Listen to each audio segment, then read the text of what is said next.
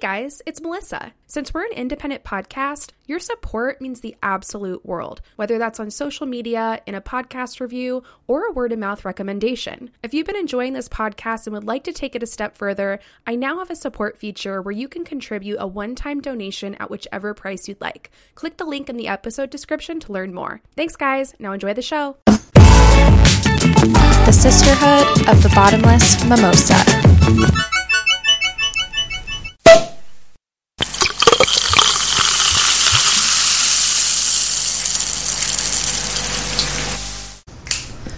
Aloha. Mahalo? What is that? I don't even know if that's a word. Welcome, guys. You off so hard. This is CJ. This is Melissa. And this is the Sisterhood of the Bottomless Mimosa. Wow, yes. Such a cool vibrato. Are you on Broadway? Somehow the microphone did not clip for that. Because it just hates my voice. You can be loud as fuck and it never clips for you. And I sneeze. It's like, your microphone's clipping. Whatever. What fucking ever. Oh my god, I'm dying. Well, welcome back to episode 13. Yes, we are still recording the podcast.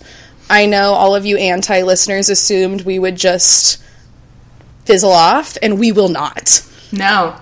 We are not. We will be recording this podcast till the day we die. Maybe. Somewhere between now and the day we die, we will keep recording. So thank you for those that are still sticking it out with us. Are people asking you when we're going to stop recording? No, I'm just being a dick. Well, the one person did, who I'm not going to name. Who? Okay, didn't your sister say, like, when is that Oh, yeah, my fucking asshole. Well, we can talk shit on my sister, because she doesn't listen to the podcast, so she won't even know that we're talking about her. But yeah, my sister I think that was last weekend, she was like, so, like, when does that end? I'm like, so rude. She's like, when does the podcast end? I'm like, it doesn't end. What do you mean? She's like, aren't there, like, seasons and stuff? I'm like, no. There aren't. Spoken like a true Sagittarius. For real. They just say shit. They're like, plant. You're like, oh, God, that hurt. I know. My Sagittarius friend was the last person to make me cry. Like, while we were walking down the street a few months ago after we'd been drinking, because she just said something, like, so roughly that I just, like, started tearing up, which I never do in public. And she was like, oh my God, like, are you crying? I'm like, yeah, you're super mean. Like, what is wrong because they're just, guys? Like, they act oblivious to it, too. Yeah, but they're not. That's part of, like, yeah, they know what they're doing. We know. We see you out there. But it's fine. I mean, like, I'm a Gemini. Like, who am I to talk? We do the exact same thing to people. So your life is broken. Fix it. We're critical as fuck. Yes. Basically, it's fine. But also, your sister's rude. The end. Yeah, so rude. We're still going, guys. It's lucky number 13. Also, I just wanted to make a note that before we started recording, I checked our international listener count. Ooh. And I just like to give a what's up to our one listener in New Zealand and our 2 listeners in the Netherlands. Hey, guys! What up? Send us an email. Tell us who to cover. Yeah. If you guys have, like, New Zealand or Netherlands people that you're like, oh, you need to talk about these women, hit us up, guys. We'll talk about them. Cool. mimosasisterhood@gmail.com. Okay. Since we last spoke, you were on your way to Oakland. Did you have anything you wanted to share about that trip? Well, I had the best time ever. Also, just wanted to shout this out because it was the most exciting part of the trip for me. On our way home from Oakland, we were like, we're hungry. Like, where are we gonna eat? And then all of a sudden this light bulb went off in my head, and I was like, nations. Ooh. So do you not have nations in SoCal? No. Oh, I didn't know that. That's just a Bay Area thing. I didn't know that. Yeah. And so I was like, yes! And we went to Nations, and it wasn't 3 in the morning. It was actually 11 o'clock in the morning. And we got the most bomb fucking breakfast. We actually went to the Nations in San Leandro when we were, like, on our way back off the freeway. Mm-hmm. And literally, it was just all of my life came back to me. Yes. Did I ever tell you about the time I got in a fight at a Nations? You never told me it, but I have seen it listed on our polls that we have. Should I tell it? Yeah. It was my 23rd birthday party. It was like a week before I turned 23 because I was going to be out of town. And I was ham-bonied beyond all belief. And I sat down, and there were these girls to the left of me who were probably from Walnut Creek, California, and Google it if you don't know what that means. And they were, I don't know if they were rude or if I was just drunk and decided to start talking shit to them, but I started talking shit to them for some reason, and one of them, like, had a diamond ring on her finger, and she turned it around and smacked me right in the forehead with it. Which, like, in retrospect is really smart. And I immediately, like, fell backwards and, like, kicked their table, like, to the ground. Like, upended milkshakes, like, French fries flying everywhere. And then it was just, like, me and, like, 4 girls on the ground fighting each other. And then out of nowhere, this is in Concord, California, so it was, like, all white people. Out of nowhere, these 2 black women come in and, like, save my ass. Like, I was 3-1, and they just, like, hopped in to balance it out and started beating the shit out of those girls. And I never got their names. I never saw them again. They just, like, came in, helped a sister out, and then dipped. Okay, wait, were you at Nations by yourself? No, I was there with a group of friends. But they were like, all of this happened, it was a fight. Like, all of it happened in the span of, like, 12 seconds. You know what I mean? Like, it happened so fast. And then they called the cops on us, and they kicked me out. My God. This was a different me, you guys. Sort of. I mean, kind of. I mean, but also, these are just the types of things that occur at Nations. That's what happens at Nations at 3 a.m. Like I was literally just telling Zach the Nations story when we went to Nations, where I used to work at Jamba Juice in the Daly City shopping center, and there was a Nations right there, and me being me would show up to my shifts like still blacked out from the night before. And so me and my old roommate Kelsey, we would both be working at the same time at Jamba Juice, and we would do like asshole shifts where like she'd run the floor and I'd go run across the street on the clock to Nations and like get us breakfast, and then I'd bring it back to Jamba Juice and we would eat it in the back, and then we do nap breaks using the, like, you know, like the foam banana costume that like Jamba Juice people sometimes wear out front to like get people to come in. That existed. No, I didn't know that. We would lay it on the ground, and one of us would take a nap on the banana while the other person like maintained the floor, and then we'd switch. Wow, you guys had a really good system down. We really did. I also used to conduct booby traps so that when, like, this douchebag Tim that would, like, come in for the afternoon shift, when he'd walk into the back, I'd have, like, a whole booby trap concocted so that when he'd enter the door, all this ice would fall on him and stuff. We basically didn't work and just fucked around. Dude, it's Jamba Juice. It's not a job. Like, you just do that, you know? You do that because you're 19 or whatever. You have to do something. We would also spike the smoothies with alcohol and drink and work. Hell yeah. How fun. Good times. You're one of the best cheaters I've ever known. You really, like, how well you cheat at things is, like, you probably could have just done the task just as well, but you make it an art form, and I really respect that about you. Well, because I get bored, and it's like, let's have more fun. Yeah, there's a bit of Gemini trickster in you. There totally is. There is. Okay. Cool. All right, Nations, if you want to sponsor this podcast. Nations. Also, I forgot that they have an entire pie section. Oh, girl. I've never had one because I'm, like, drunk when I go there, but they look so good. They looked so good. I was like, let's take back, like, 5 pies. Did you guys get a pie? No, we didn't. Oh, okay. That's fine. But I if y'all have had Nations, send us a pie. Mail us pies. We'll review them on our podcast. Yeah. Should we... What? Sorry. Nothing. I was going to go into the wine review unless you had something. I was just going to say, should we let listeners know that literally every episode we record, we are in bras only? Yes. There is not a single episode, I think, that we have filmed or we have recorded where we're wearing shirts. Not a single one. And it's like not coordinated. It's just like we get the FaceTime and then it like goes, whoa, and there we both are in bras. And it's just fucking hysterical. But you know what? It's literally 80 degrees in my apartment, and I can't keep any of the windows open or the door, and I can't have my air conditioner on because it's too loud. So, like, you're lucky I'm not just fucking naked.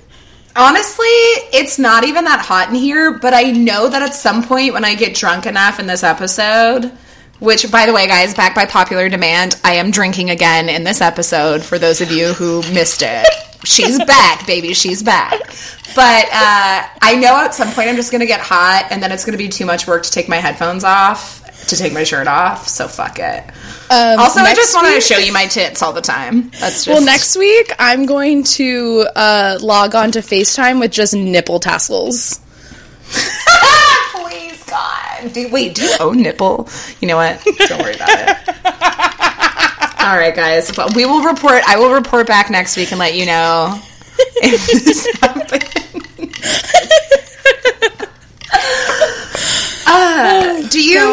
You do the wine review first because I haven't read my label yet. Okay, so to kick off the wine review or the alcohol review. So today we are recording on a different day and much earlier than we normally do because I have to go to a wedding tonight. And so it was 1 o'clock p.m. when I started drinking, which obviously, like, I can't go too hard because it's 1 o'clock in the afternoon and I can't black out before the wedding, which is at 6 p.m. So I am drinking coffee that is spiked with my all-time favorite beverage, Baileys. Ooh, yes, darling. Which Baileys is something that I drink religiously through the months of October to about February. Mm-hmm. So it's on like Donkey Kong because it's October 6th and it's happening. I feel like you've done this before on the podcast. You've had Baileys before. It's because we started the podcast in, February. Holy shit. Oh my god, we've been recording since February. That was so long ago. Right? That is so weird. Well, it's because we didn't launch until June, but we had been pre-recording for months prior to launch. Right. Oh my god. That's weird. It is weird, huh? Yeah. Okay. So yeah, when we started the podcast, I was going hard and heavy on the Baileys because it was the end of my Baileys season, and now we made it full circle, and I'm back. Baileys to Baileys, ashes to ashes, and dust to dust. For any of the Christian listeners that we didn't completely alienate in our last episode. Genesis chapter 1, whatever. But, I need to mention, because there's not really much I can review on coffees and Baileys, but I will tell you this. This morning, I went to Ralph's to get my Baileys, and I was in line with literally a loaf of bread, sausage, Cholula, and Baileys. And the lady behind me looked at me, and she was like, also, it was like 10 in the morning, and she was like, "Oh, Baileys, that's so great. You know, I keep seeing all these recipes online for making very incredible Baileys desserts and Baileys, I don't know, like fucking like Christmas cocktails." And I was like, "Oh, really?" She's like, "Yeah, they just all look so elegant and snazzy." And I looked at her and I'm like, well, I kind of just spike my coffee with Baileys every morning. I don't really get too crazy about it. And she looked at me and gave me, like, the most, like, paranoid look as if I was some, like, raging alcoholic. And, like, she was trying to talk about this, like, holiday festive Baileys. And I'm like, nah, I just spike my coffee in the mornings, dude, you know? And she literally looked at me, like, horrified. Like, oh my God, the spawn of Satan, get help. Whatever. That's when you pitch the podcast.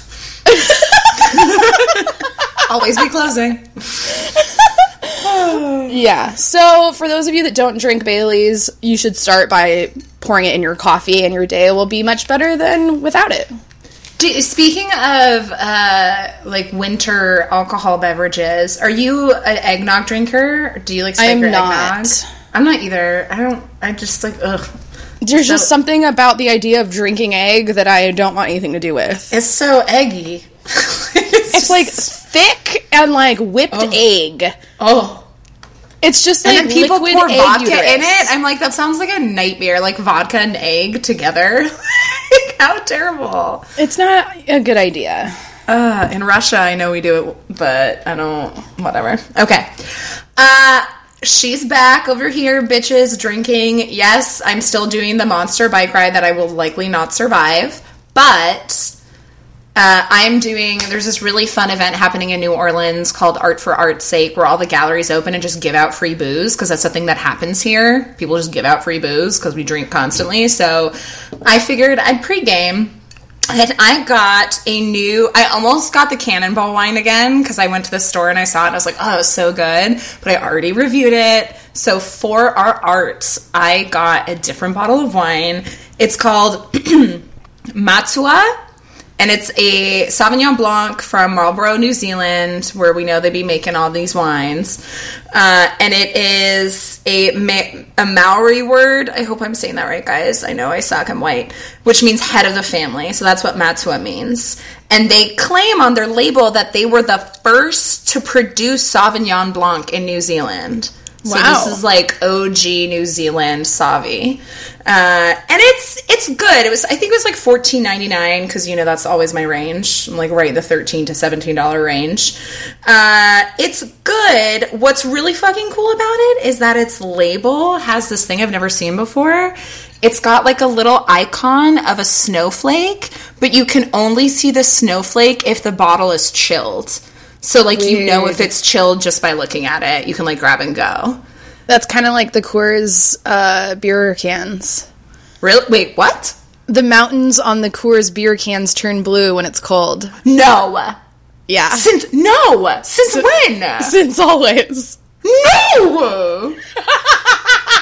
I need to see a Coors beer can right now. I'm, like, looking around my apartment looking for it. What? Yeah. How did I not know that? But I think it's only when it's, like, sitting in, like, an icy ice chest. Like, if they were just in your fridge, I don't know that it would be cold enough to make them blue. But, like, if you've got, like, an ice chest and you pull one out, you'll see the blue mountains. Wow. That has changed my life. There's so much happening in labels. Like this, that, the Dark Horse one, or whatever it was that you had last time. Like, there's so much secret stuff happening on alcohol labels, guys. Okay. It's good. It's good. It's not great. I think it would be better if I was, like, eating cheese and fruit with it. Like, I feel like it's a good pairing wine. But just, like, slamming it out of a plastic cup. Like, I trust me, I will drink this whole bottle in this episode. So it's like, I'd give it like a B, like a solid B. I mean, you're already halfway through it. For those of you who can't see us, which is all of you, I just, like, looked at the bottle to confirm that was true. And it's like a third. I'm gonna say a third of it. 1/3 of it is gone. Okay. All right, that's my wine review. Woo woo! Well, welcome back, Crunk CJ in the house. She here for 2 more weeks till she dies on a bike ride. Well, should I get us started? Yeah, go. I think it's me first. It is. Okay, so I just want to preface by telling you that you are going to fucking love my woman today. I just farted. Like, not really, but I'm so excited. Like, you specifically are going to drop dead over this lady. Okay. So, get it amped. Take a sip. Take another sip before I go. I'm going to take one, too. I just took, like, 2. Nice. Okay. All right.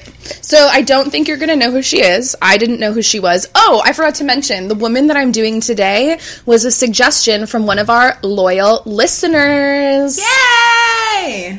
You want to shout them out? Yeah, it's the same person I shout out every fucking episode. Brad, you out there? Brad, you listening? Brad threw this at me last Friday and told me that he had, like, learned about her recently and that she would be an awesome person for the cast. So I looked her up and was like, hell yeah, we're doing it. So thank you, Brad. I really appreciate it. Everybody else, always send them when you think about them, because literally I am so busy during the week that, like, I didn't even have time to look up a lady until yesterday. So, like, help a homie out. I just want you to know, I knew who I was doing for like 2 weeks, but I did my research this morning. Thank you very much. Nice. So, I feel ya. Yeah. So, yeah, I was, like, kind of in a panic, like, oh my god, I'm not going to have anybody. And then I was like, oh shit, I forgot he threw her at me. And so it worked out perfectly. Thank you, Brad. I appreciate it. And I hope that I do this woman justice. So here we go. So, the woman that we'll be discussing today is Clara Shortridge Foltz, who is the largely forgotten first female lawyer on the West Coast who pioneered the idea of the public defender. I'm so excited. So Clara was born Carrie Shortridge in Lafayette, Indiana. During the Civil War, her family moved to Mount Pleasant, Iowa, where she attended a co-educational school, which was incredibly rare at the time. In December 1864, which I forgot to mention, she was born in 1849, so this is like a serious throwback. Mm-hmm. In 1864, at the age of 15, Clara eloped with a farmer who was a Civil War veteran 10 years her elder, and his name was Jeremiah D. Foltz, and they ended up having a total of 5 children together. Okay, but was he Confederacy or was he Union? That's what I want to know. I don't know. All right. Shot in the dark. So, this little piece of shit, Jeremiah, had a lot of difficulty supporting his family. Due to his, like, inability to keep a job, they ended up moving several times. First, they moved to Portland, Oregon, and then finally they settled in San Jose, California in 1872, where Clara had her 5th child. They arrived to San Jose in the midst of a really severe economic depression, and Jeremiah, an already terrible provider, made it even worse by taking frequent trips back to Portland so that he could visit his other woman, who he ultimately ended up making his second wife. So in 1879, that little fuckboy deserted Clara and all 5 of their children. What a dick!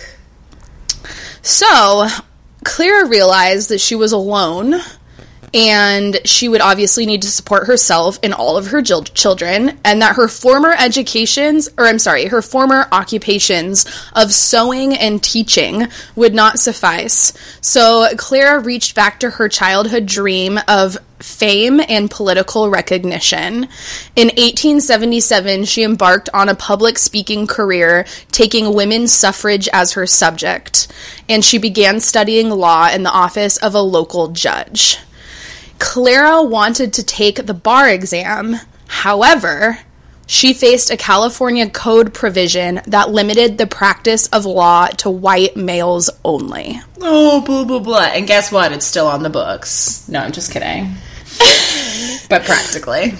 So, Clara and a group of her sister suffragettes lobbied her Women Lawyers Bill through the legislature, asking them to replace the term white males with, quote, just person, and it passed. I love her.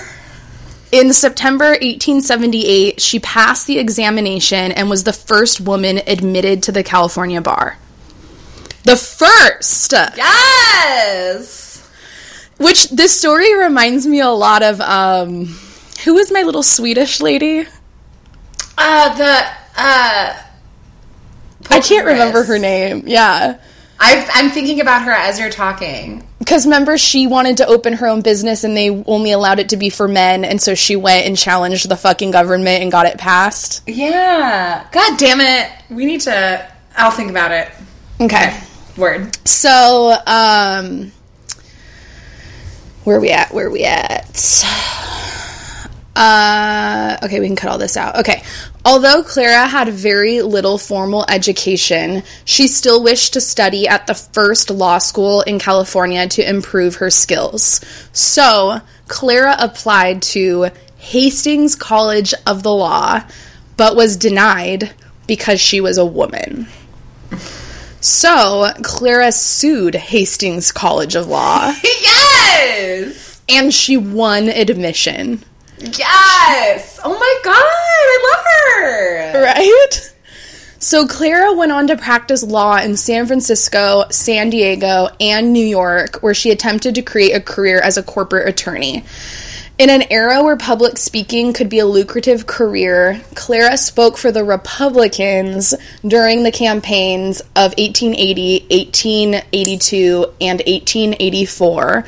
But in 1886, she switched teams and became a Democrat, and in the winter of that year lectured in Wisconsin, Illinois, and Iowa. She became a leader in the women's voting rights movement. During her career that spanned 56 years, Clara almost single-handedly pushed a great deal of progressive legislation for women's rights in the voting and legal fields.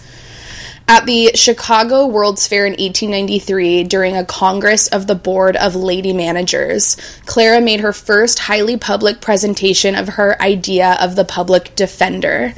Her then radical concept of providing assistance to indigent criminal defendants is still used today throughout the United States. Why is she the biggest badass of all time? And the most important part is how come we don't know her story. Yeah, what's her say the full name again? Clara Shortridge Foltz. Clara Shortridge Foltz. Okay. So in 1906, Clara lost her home and her office in the massive San Francisco earthquake. Mm-hmm. So she moved to Los Angeles for the last third of her life and was appointed to the Los Angeles District Attorney's Office, becoming the first female deputy district attorney in the United States. She was active in the suffrage movement, authoring the Women's Vote Amendment for California in 1911. In addition to all of that, Clara also founded and published the San Diego Daily Bee and the New American Woman magazine, for which she wrote a monthly column until her death. Clara was notable for many firsts. She was the first female clerk for the State Assembly's Judiciary Committee in 1880. She was the first woman appointed to the State Board of Corrections. She was the first female licensed notary public. She was the first woman named director of a major bank. And in 1930, she was the first woman to run for governor of California at the age of 81. What? Okay, first of all, sorry, who's raising her 5 children while all of this is happening? I had all of these same questions, and I don't know because none of it is, online.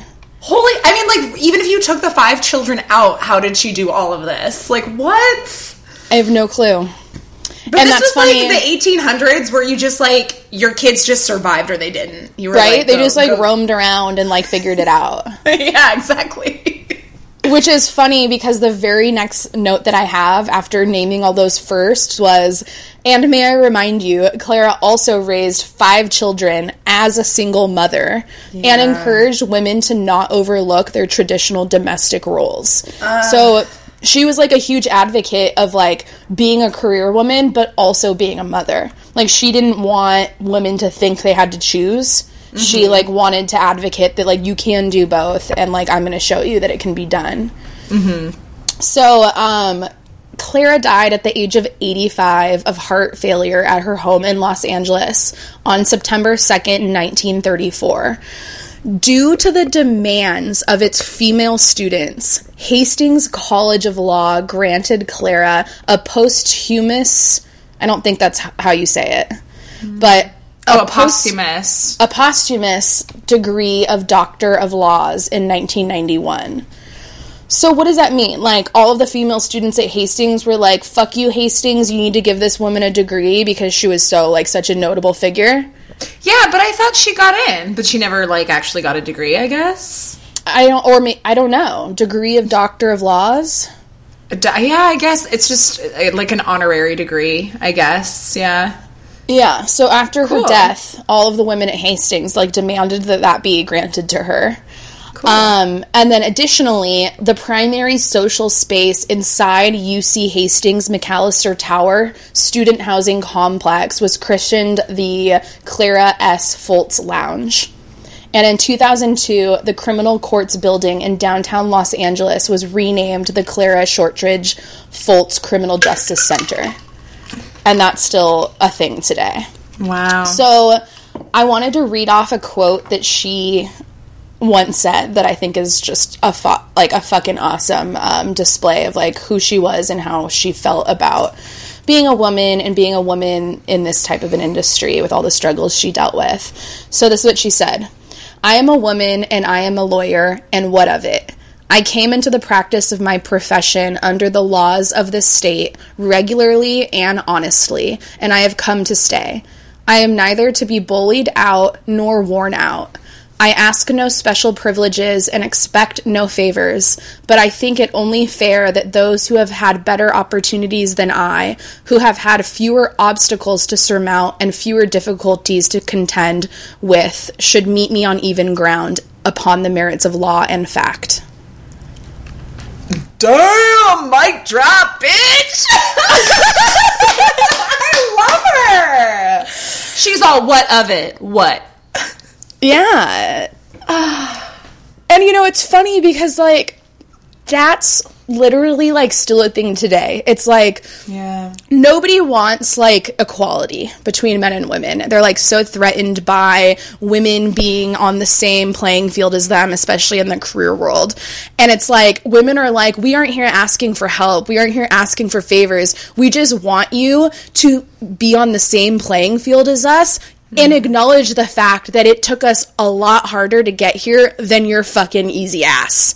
And it's like, they have no obstacles. We have all the obstacles, yet they're still bitching about us being on the same playing field. And it's like, we're on the same playing field because we climbed the goddamn mountains to get here. And you're still fucking pissed like I didn't earn my right? Right. Like, fucking work with me, dude. You didn't have to do shit. I had to do it all. And, like, you didn't have to do shit because all of the fucking women in your life were doing it for you. Like, even more insulting. Because, like, mama babied you and you got a wife that could take care of your kids so you could just go to work all fucking day and never have to take care of your family. And it's like, girl, no. Right? So, for almost 5 decades, whatever Clara did and wherever she went, she was the first woman to basically have done it in that industry. Wow. And as lonely as it was to be the first, she gloried in its towering advantage. There is no standard for comparison and thus little room for failure. For Clara, being first was success itself. And one additional fun fact about her, she was a descendant of American frontier hero Daniel Boone. Wait a minute. Did she have a raccoon hat? That's what I want to know. Of course she did, which is why she is your new best friend. Like, talk about full fucking circle. Right? When I read that, I literally dropped to the floor. That is my woman. Yes. Isn't it your woman?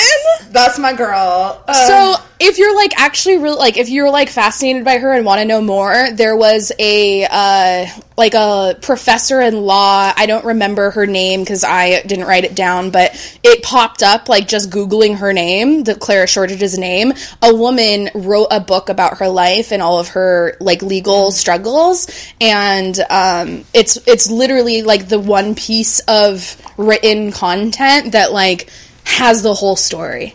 Like, this woman, like, studied her for her thesis, wrote this book about her. So I'm kind of just giving the short version of her life, but there are way more details about her, way more information about the women's suffragette movement that she fought for, all the other, like, female suffragettes that were on her team, and many of those are famous women as well. So she had, like, a gang of chicks with her that were, like, fighting for the cause. And so I think there's way more detail about that in the book that this woman wrote. This was just, you know, my little short bio on her. So if you are interested, Google Clara Shortridge Foltz book, and you'll see it online. I will 100% read that. I love her. I'm so glad. Thank you, and thank you, Bradley. Right? She's so bad. How did he hear about her? I asked him the same question, and I feel bad because I might have forgotten, because we talked about this a week ago, and I was in my car driving, so I was, like, distracted. But I think he said that he was taking a class for something, and that she was mentioned in, like, whatever class he's taking, and that he found her so interesting. He started doing more research on her and just thought she was the shit. I love her. Fuck yes. So cool. Get hype, Clara. Get fucking hype. So what do you think her zodiac is? Okay, is she a fire sign? No. What? No fire sign. So I was surprised. Like, I think for her specifically, instead of just dialing in on her career only, think of her as the full package. Like, her story, her personal life, this and that, and then it will kind of maybe put her more into perspective. There's so many things that come to mind. I want to say, oh, by the way, your little woman, her name was Amalia Erickson. Thank you. Amalia Erickson.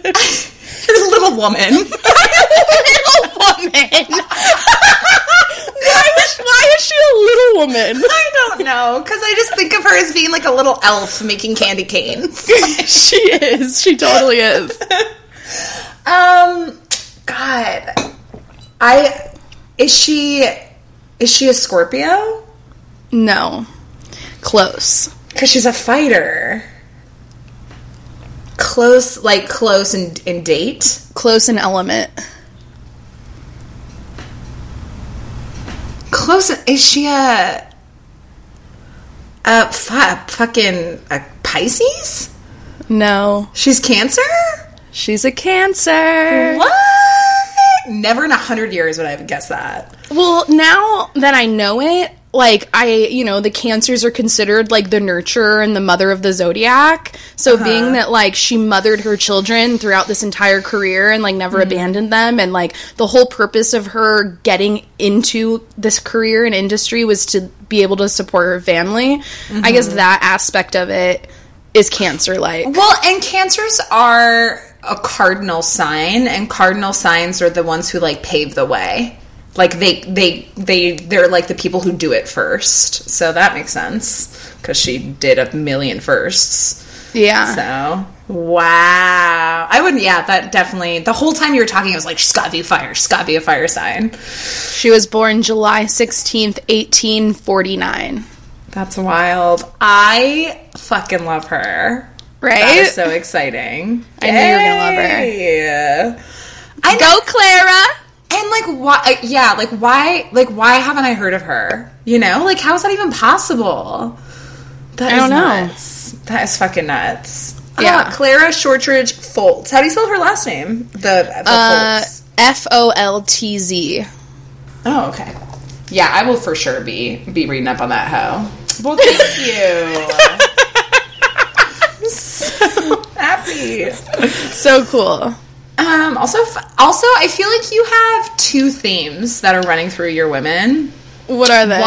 One is stupid ass fuckboys, like her, Frida, and I feel like there was another, but I can't think of who it is. But you've had a couple women.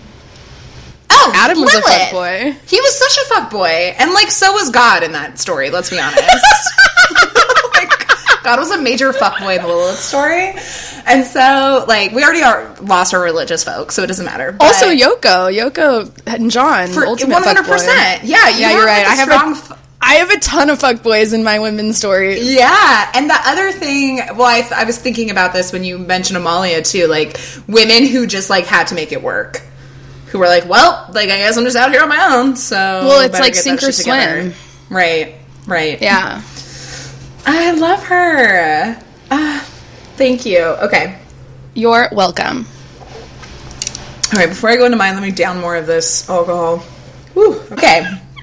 So, I kind of, like, I don't want to do mine just because I kind of want to sit and drink, but I guess I have to talk now. Yeah, you do. So, my woman she is from the book that we always mention by Anne Shen, but that's not the reason I chose her. But when I heard about her and I was like, oh my God, I need to cover this woman, I was like, wait a minute, she sounds really familiar, and it turns out she's in that book. So again, another like, what up to Anne Shen? One day, girl, I swear to God, when this podcast has more than 12 listeners, she is going to be like the first fucking person we bring on the show. Hell yeah.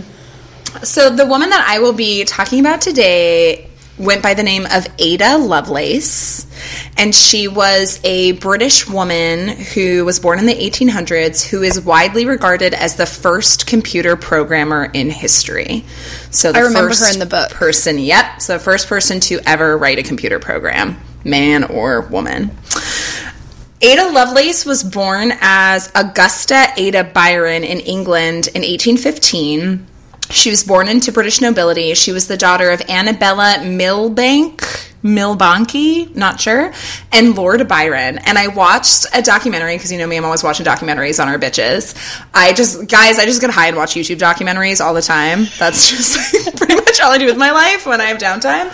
And this particular documentary, I didn't note it down, but it's by another like kind of famous female mathematician, and I'll have to mention her next episode because I don't remember her name, but she's also really badass.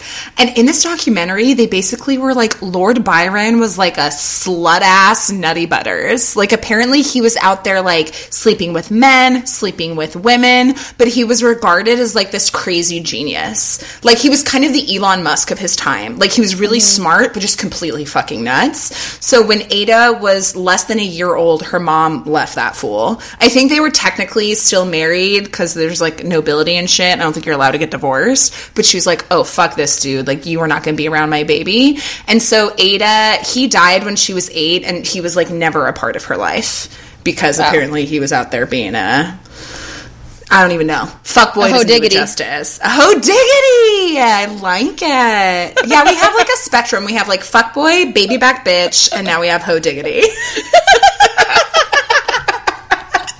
Which one are you? Okay. So Ada's mother, Annabella, was a woman from obviously a wealthy family. She was a noble, and she was deeply interested in mathematics, which is like in the 1800s, 1700s, like a female being in math, like that's still something that people frown on and shit on, and like we're like, oh, what? Women can do math? I can't, so I play into the stereotype, but I can't apparently... either. Yeah, bye. Like, we have a podcast. What do you think we're doing out here? Solving equations? No. Lord Byron, the ho diggity, he actually used to call her mom, so Annabella, the princess of parallelograms, which, like, A, I don't even know what that is, and B, like, think about all of the, like, baby cakes names you could have for someone. Oh, my little princess of parallelograms. I think I know what a parallelogram is. I think it's like a bit... right? It's like a geometry thing, right? It's like a drunk square, right? Or like a drunk rectangle. It's just like leaning. Oh my God, that's hilarious. We went to school, guys. So her mother was super into math, and Ada showed like an aptitude for math and mechanics at a young age, and because her mom was super about it, she encouraged it. And because they came from really high class, Ada had access to private tutors. She was in the circles of some of the most high intellectuals in England, including a woman named Mary Somerville, who I should also cover one day, who was a scientist and a writer. And Somerville introduced Ada to very famous British inventor by the name of Charles Babbage, which, like, I love because it rhymes with cabbage. When Ada was 17, and this is from a New York Times article, this is a quote, at a salon he hosted after her Society debut. So, like, real quick, salons, like, LOL what? Like, that was just, like, a party you had, but it was, like, cool. Like, instead of it just like, oh, you show up and get fucked up, it's like you showed up and you, like, looked at my art. You showed up, we talked about intellectual ideas, and I want salons to happen. Let's have a salon. I think, like, we just don't qualify. I think, like, salons are happening with, like, lawyers and, like, doctors and shit, and they're like, we're not going to invite those girls. We would be great. Also, Society debut. Can we talk about that? Yeah. Like, what? I was like, what is that even? I just wanted to bring that up. You know what that's like? Too. That's probably like a debutante ball. It's like I was thinking of, like, quinceañeras, too, right? Yeah, it's like a similar thing. But I'm like, why didn't I get a fucking Society debut? Like, I want a Society debut. We aren't bougie enough. I'm going to have my debut. What if, how fun would that be if you had, like, a Society debut party in, like, your 30s? Or, like, a cougar debut or something. You're like, hi, that's like when my sister forced us to all go watch her get baptized at her birthday party. How old was she when that happened? 36. Your sister and I need to talk about a few things. Why did she... Okay. Wait, sorry, we can cut this out. Why did she get baptized at 36? I don't understand. She, like, got baptized again. It was, like, a personal choice. Oh, because she was, like, hoeing it up too much and she needed to, like, reset her soul. I have no idea. I feel you, girl. I feel you. It was like her social party, her debutante, her baptism. Woo! What a rager. Okay. So she meets up with, at the age of 17, she meets Charles Babbage. And at this salon for her Society debut, he shows her a 2-foot-high brass mechanical calculator, which, like, I saw a picture of it. It's just like a giant machine of brass, as you might have guessed by brass calculator. But it's so clunky. It's not like a calculator the way we think of it, right? But because she was a nerd, she was like, yes, bitch, this is everything I ever wanted. And they become intellectual friends, and they exchange correspondences for the rest of their lives about math and science and all kinds of fun stuff like that.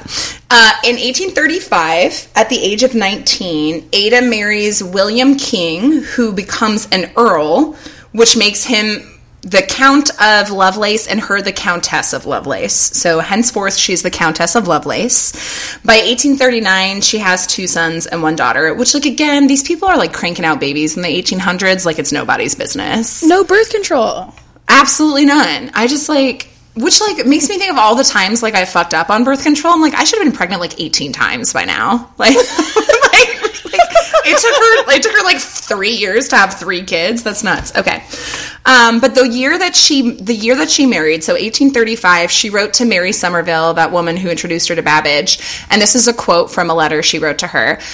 I now read mathematics every day and am occupied in trigonometry and in preliminaries to cubic and biquadratic equations. So you see that matrimony has by no means lessened my taste for these pursuits, nor my determination to carry them on.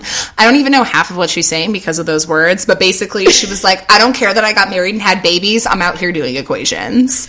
So, like, get your life, Ada, get your life. In 1840, so after she's done popping out all those babies, Ada Lovelace asks a math professor in London to tutor her, and via letters, he teaches her university-level math. So they never, like, meet face-to-face. They just send letters back and forth, and he teaches her math. And that's what she does in her downtime, as we all do. In 1840...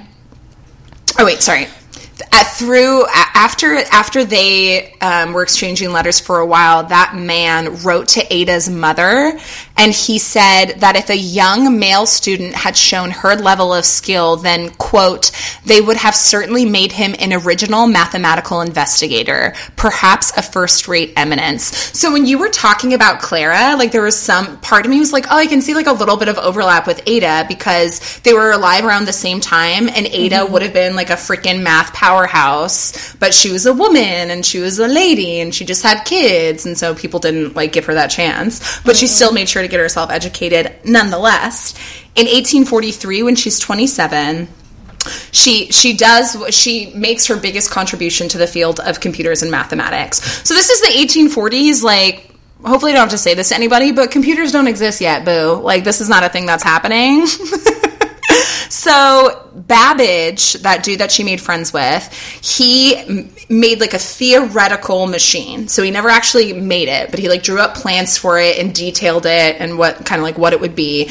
And it was called the Babbage Analytical Engine. The Babbage Analytical Engine. And so it was basically like the idea of the first OG computer.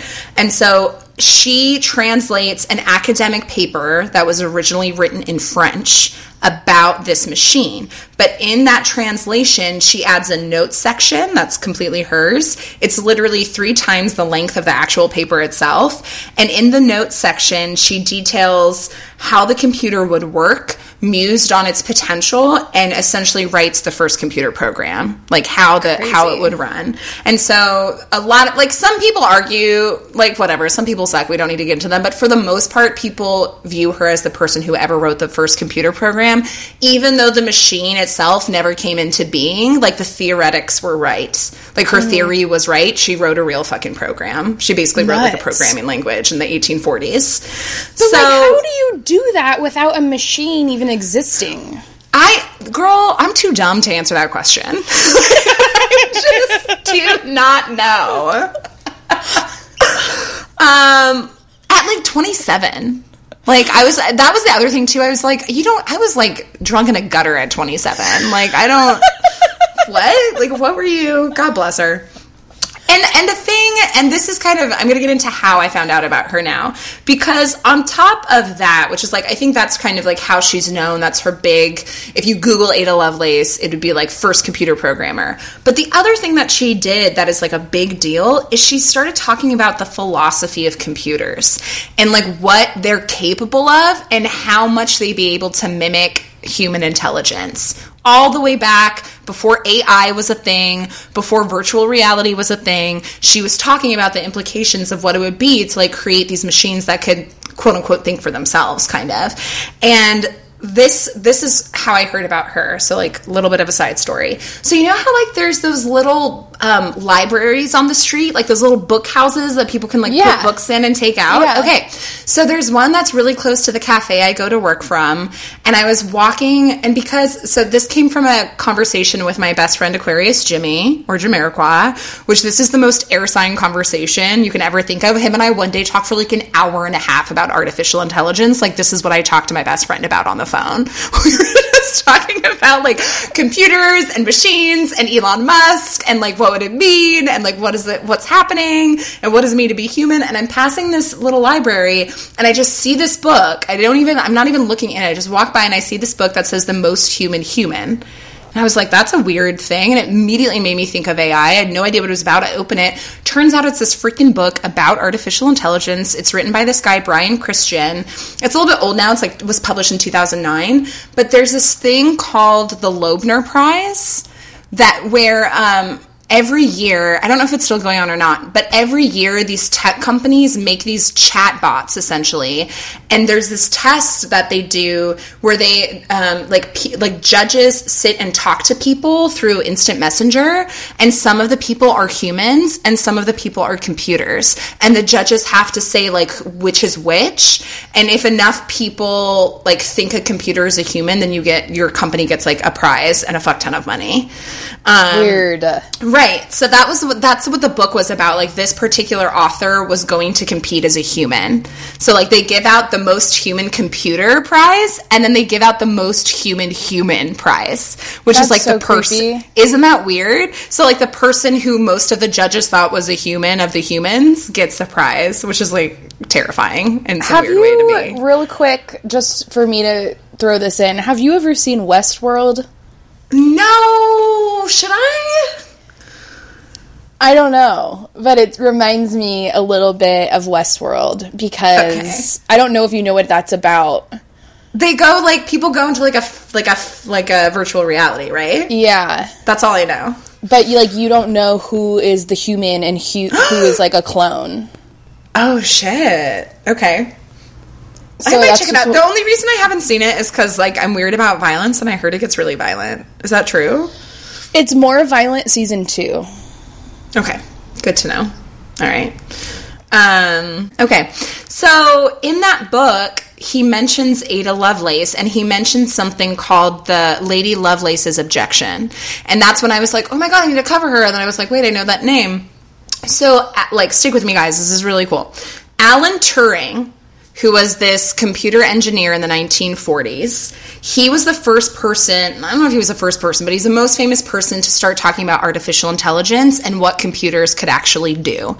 And the movie The Imitation Game with Benedict Cumberbatch, with Bumblebee Cumbersnatch or whatever his name is. I love him, don't get me wrong. That's such a good movie. I haven't seen it. I need to watch it. Oh my God, you have to see it, like, right now. Okay, I just finished that book, and I was like, I'm going to fucking watch that movie. Okay, I'll watch it when I'm hungover tomorrow. But so Alan Turing, that's who Benedict Cumberbatch plays in that movie, he becomes, like, obsessed with this idea, and he pulls, like, basically he pulls all of this off of Lady Lovelace, because she was quoted in that paper she translated, she was quoted as saying, the analytical engine has no pretensions whatever to originate anything. It can do whatever we know how to order it to perform. So basically she's saying computers can never be capable of creativity, and they can never be capable of original insight or original intelligence. They can only do what we tell them to do. So that's all they can do. They can't, like, do things on their own. And he set out, basically, he was the person who started calling that Lady Lovelace's Objection, and it was sort of like the launching point for his work. So in this weird way, she kind of becomes responsible in this very indirect way for, like, artificial intelligence as we know it today.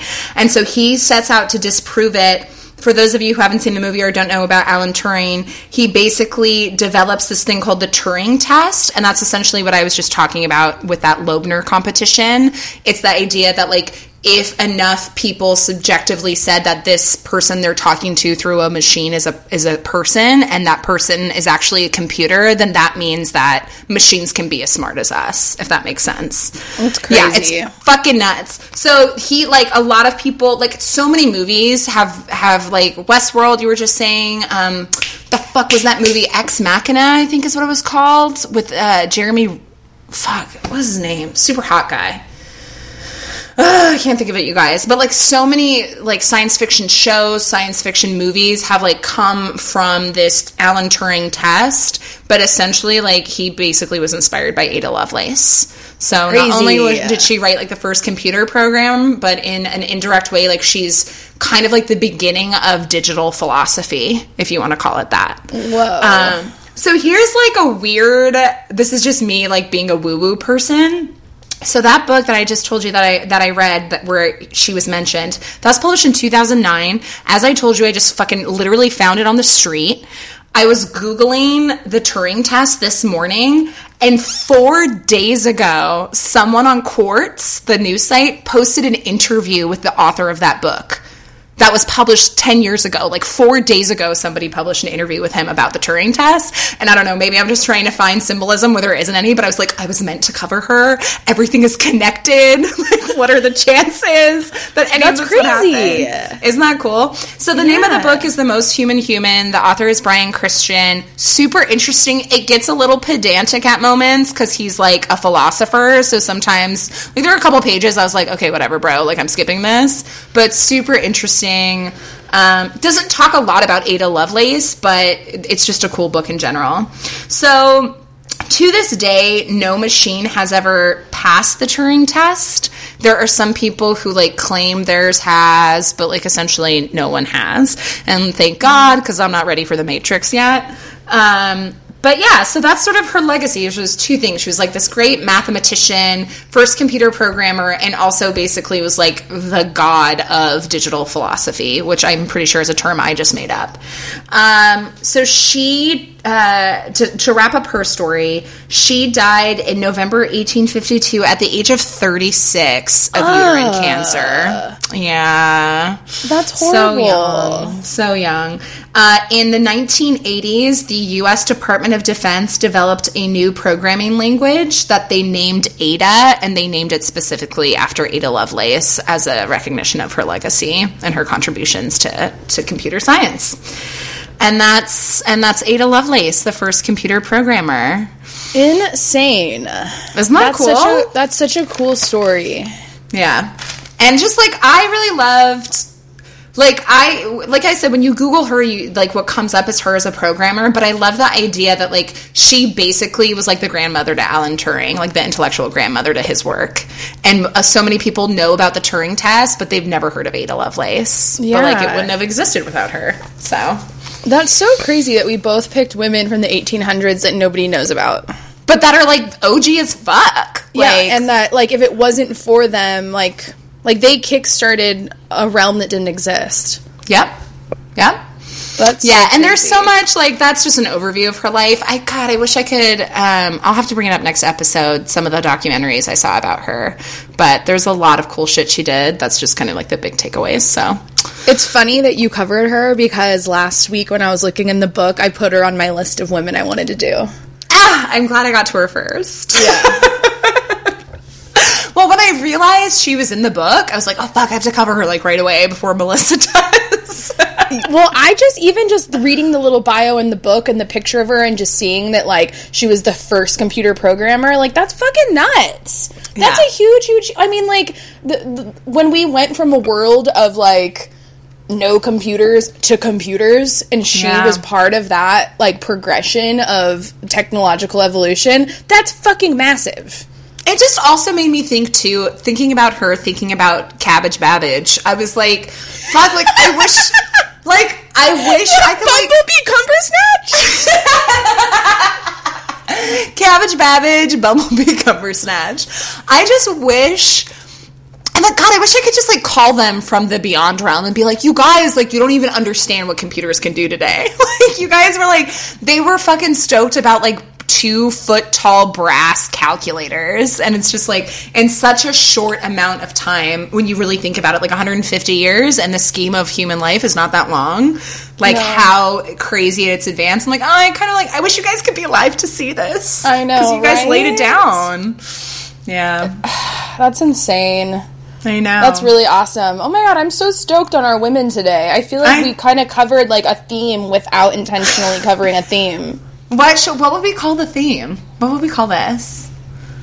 You know what would be a good term? Fucking pioneers, because it was also, like, the time of the pioneers. Yeah. Pussy pioneers. Fucking pussy pioneers. Pussy poppin' pioneers. Pussy poppin'. So, I will say, before you guess, I feel like, based on what I've told you, it'll be hard to guess what she is, but go for it. I have no clue, but I'm just going to throw this out there. Is she a Pisces? No. Tell me why, though. Honestly, nothing other than the fact that I feel like you would have to be living in, like, a space realm to even be, like, fucking with computer programming in the 1800s. I was curious to know if you were going to guess Virgo, just because she was so fucking academic, just like you.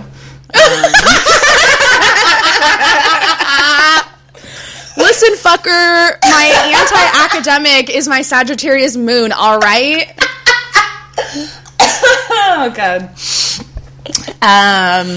Do you want to do another guess, or should I just tell you? Yeah, I'll do another guess. I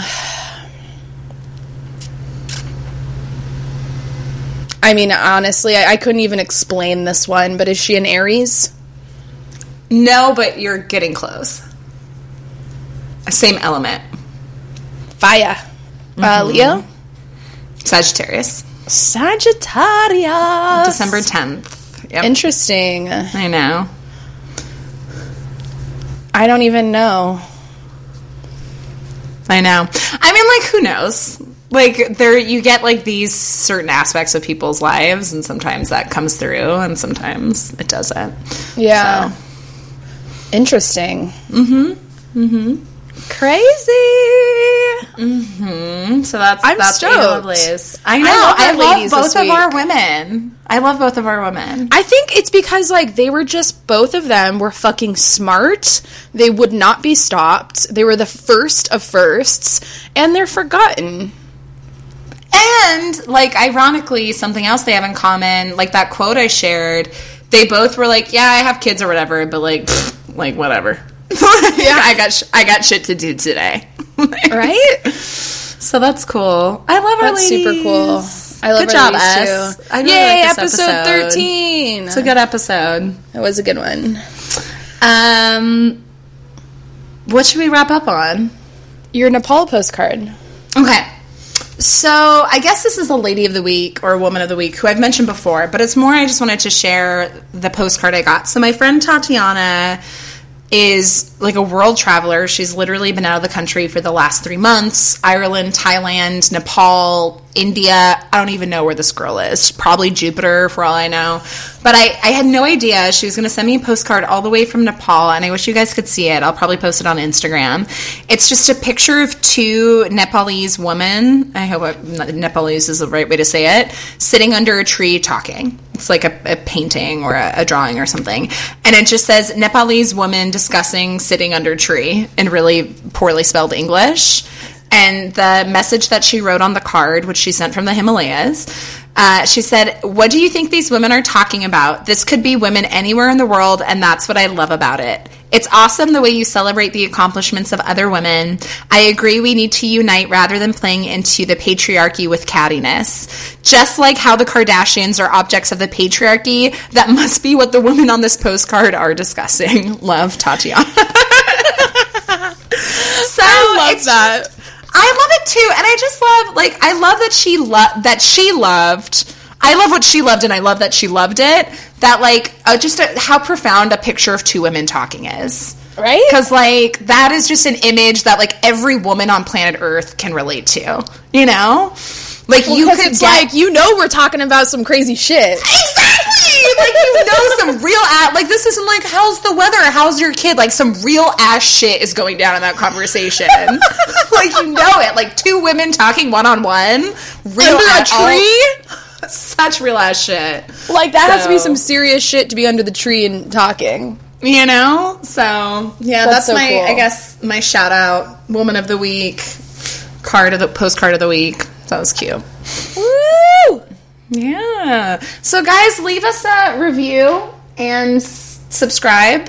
I guess that's all we have to say. Tell everyone you know. Like, honestly, though, more than both of those things, like, please do those too, but just, like, tell people about our show. If you like it, tell one person this week if you fucking love our show, or, like, at least like it enough that you listen to it. Be like, hey, bitch, or girl, or man, you should listen.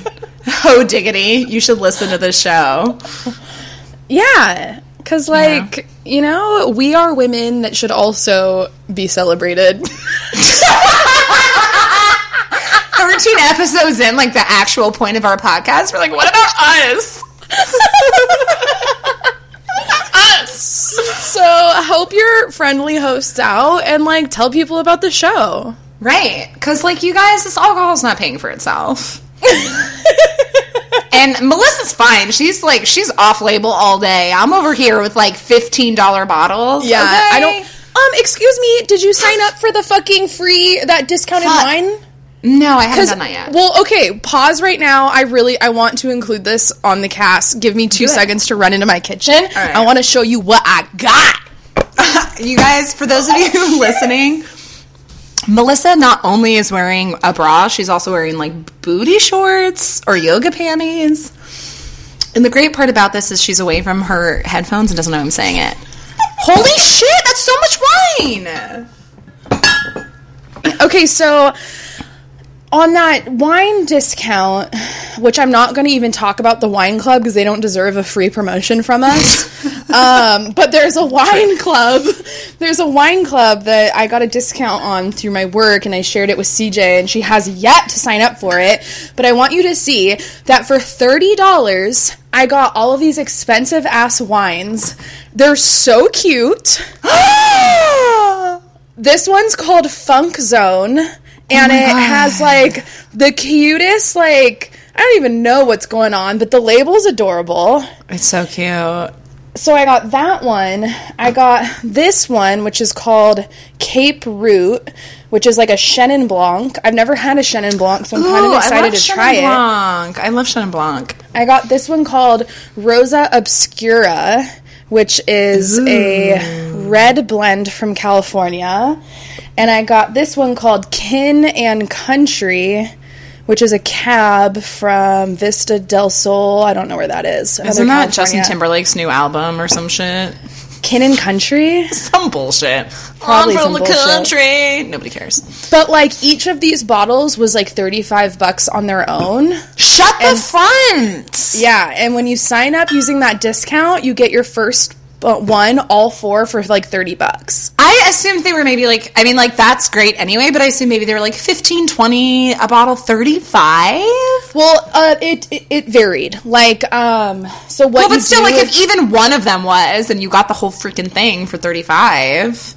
Yeah, so it's like one of those memberships where you fill out a quiz about your flavor profile and then they like whip them together and you can look at what you're getting before and like say you didn't want that like Chardonnay. You could switch it out and then look on the website of other things you can replace it with. And so on the website it shows you the original price and then like what you're getting it for. So some of them are expensive as fuck. There's like $50 bottles.